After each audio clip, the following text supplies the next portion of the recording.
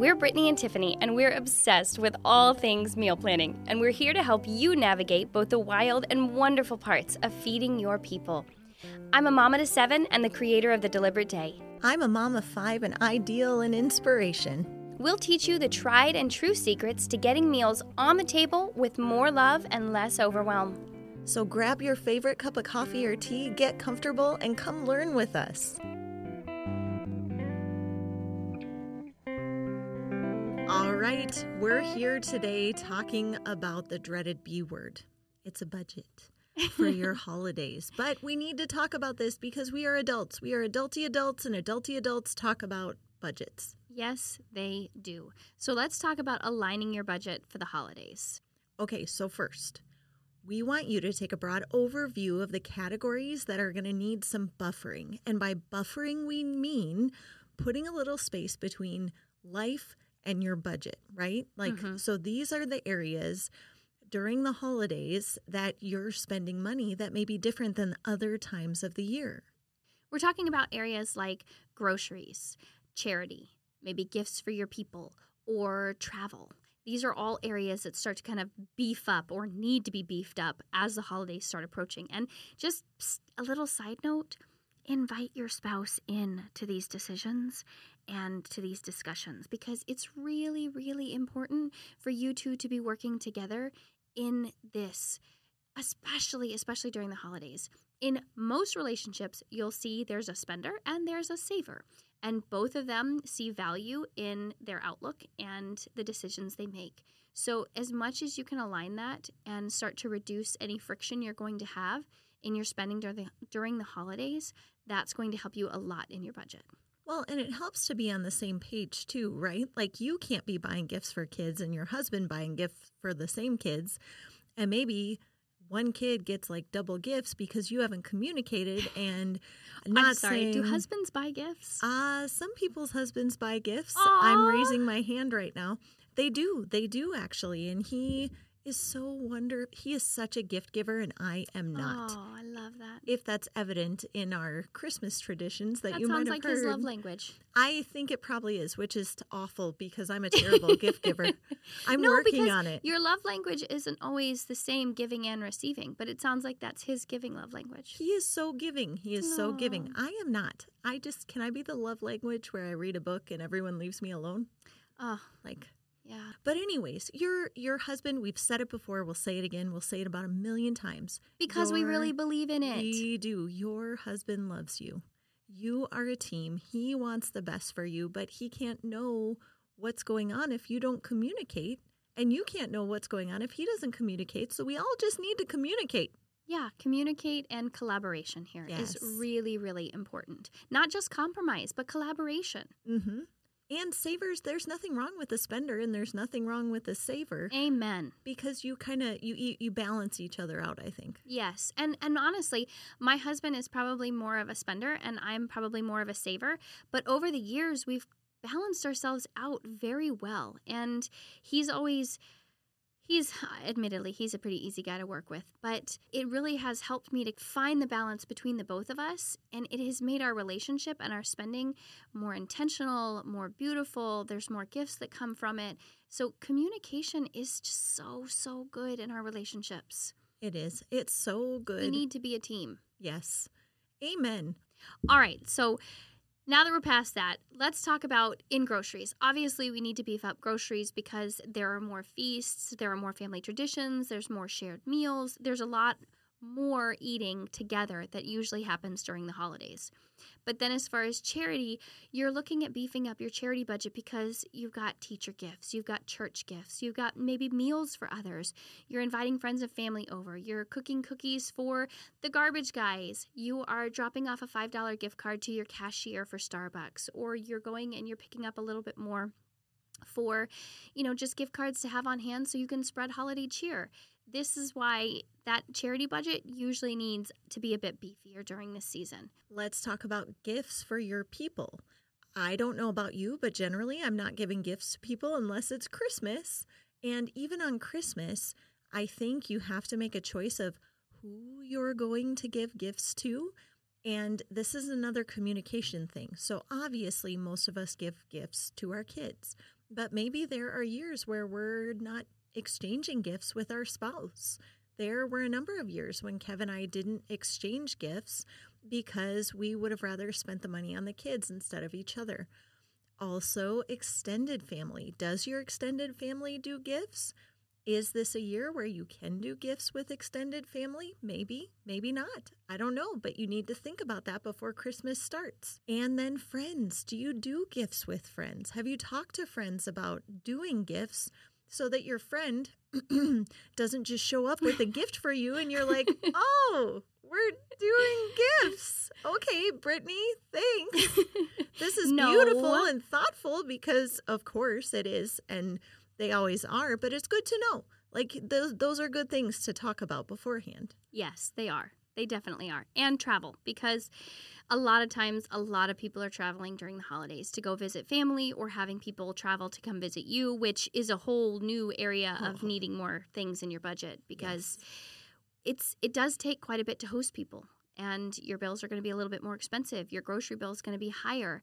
Your electric bill is going to be a little bit higher. And probably your entertainment budget is going to be a little bit higher because you're going to be actively doing things with the people who are visiting. Maybe you're going to the zoo. Maybe you're going out on another outing. Maybe you're going to a picnic and you're watching a show. So these are all, I think, really important things to think about ahead of time before you get into that season. So you have a broad overview, you know what to expect, and you've already done the necessary steps to make sure that this is going to be an affordable holiday season and not one that just you are being dragged behind. Well, and we're limiting surprises, people.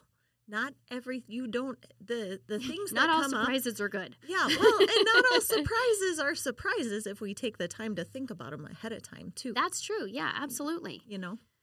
Something else we want you to consider is now that you have these different categories that you've realized need some buffering, you really need to consider what you want to spend in each of those areas and to keep your estimates realistic. So the first question to ask once you write down all your estimates is, does your income support this level of spending?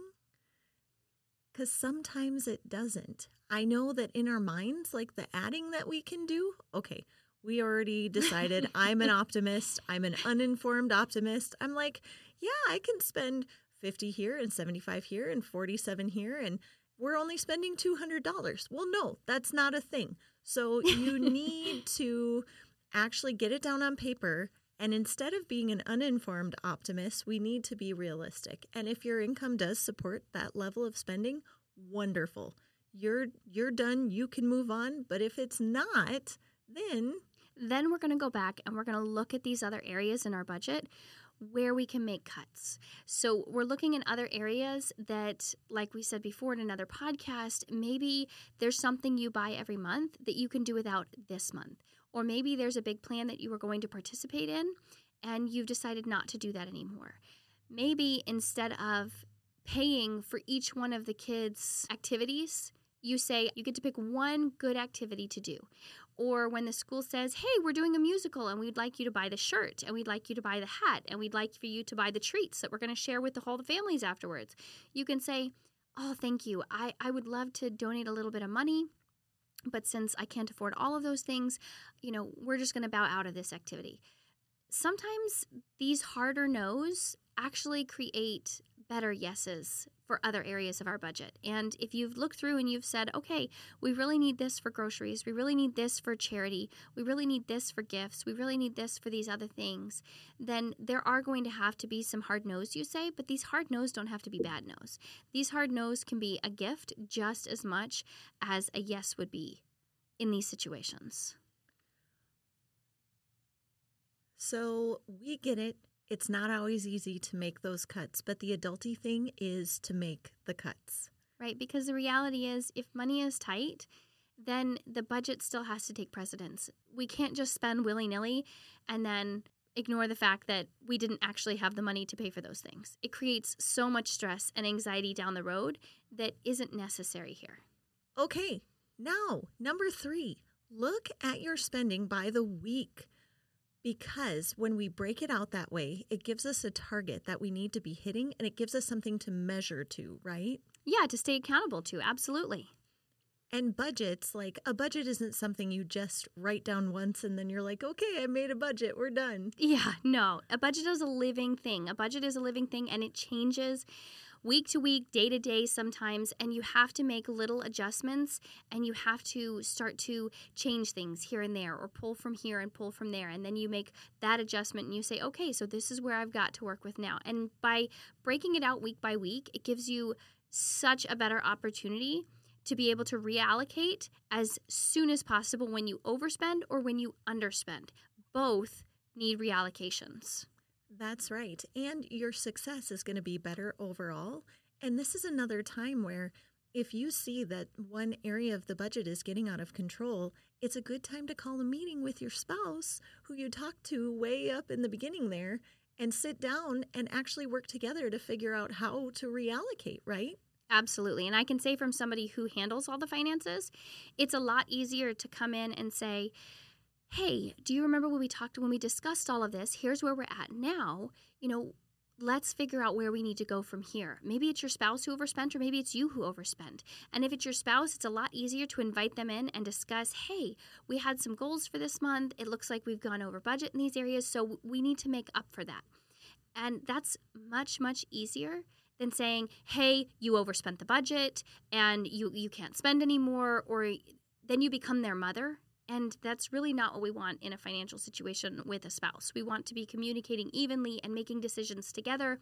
And then that gives them accountability. Just like when you're working with your kids and you invite them into the solution and they have ownership in the solution. It's the same thing for spouses. We need to invite each other into the solution, and then we have ownership over the solution. The problem is there, but we have everything we need to be able to fix it. And so now it's time to take that opportunity. Plus, it really helps us to see how things pan out and what changes have to happen where. And it gives them a real connection with what does it really mean when I go to Starbucks 3 extra times this month? When you go to Starbucks and it's $6, you're like, well, what is $6 even, But maybe that $18 is part of dinner that now is just ramen noodles instead of the chicken and rice you were planning on. When you start to make these decisions, you start to see the money you spend in a different way, and it doesn't necessarily mean a bad thing. I am not a penny pincher by any means, and I shouldn't say by any means. We spend as intentionally as possible, but that doesn't mean that we scrimp every penny and we don't have any fun and we don't have any treats. We take our kids on weekly one-on-one dates where we get them a special treat out. My husband and I go on a monthly date. We also do a weekly date inside our home, and we'll usually make ourselves a special drink, like a hot cocoa or a hot tea. Well, just because you're following a budget doesn't mean that you can't have any fun. If anything, if you're paying attention to what you're spending now and reallocating, sometimes you get to reallocate to more fun. Yeah, absolutely. Absolutely. So invite your spouse in. And definitely invite them in when you are reallocating and looking at this budget as a living thing and making adjustments as you need to. Because they may have really good ideas that you didn't think about. Mm-hmm. Yes. All right. So now let's recap. Number 1, you really want to get a bird's eye view of the categories that will need some buffering over the holidays. Number 2, take an honest look at what will really fit in your budget within those categories. And number 3, break out your spending by week and then review each week and adjust where you need to. Okay, we want you to go get our free holiday planner. It's filled with resources to help you plan the holidays this year and stop letting the holidays plan you. Here are a few of our favorite pages that you'll find inside. First of all, the Family Values and Traditions page. I love this page because I feel like it's the perfect place to start when you're looking at simplifying your holidays down to what really matters to you and your family. And you can't do that without actually taking a look at what your values are and how those fit with the traditions that mean the most to you. One of my favorite pages is the wish list page because this is a keepsake. You can keep it for years, and it's not just for kids. No, it's not, and it's really fun to actually fill out. I also love the gifts and giving pages. This is a lot of the ways that I organize my own gifts and giving. And if you are a mom and you're keeping track of lots of people, if you're trying to keep track of money, where it's going and everything, this is the perfect place for you to be able to easily keep track at a glance and also be able to take these with you when you're shopping so you're not over shopping for one kid or under shopping for someone or under shopping for stockings or things like that. Last but not least is the Family Feast Life Notes page, because let me tell you, you're going to cook all the things on Thanksgiving and Christmas, and some of those recipes you're going to love, but you're not going to remember that next year. So if you write those life notes down, you'll have them for next year, and you have a leg up on next year's holiday too. Absolutely. So where can you find the holiday planner right now, Tiffany? You can find it everywhere. If you go to thedeliberateday.org, it's going to be on the front page. It's going to be through DM. Send us a DM. Email us at brittany@thedeliberateday.org. Seriously, this thing is everywhere. You can also find it in the podcast notes. Yes, it's there too. And if you haven't checked out the podcast notes, check them out at thedeliberateday.org. Yes, definitely.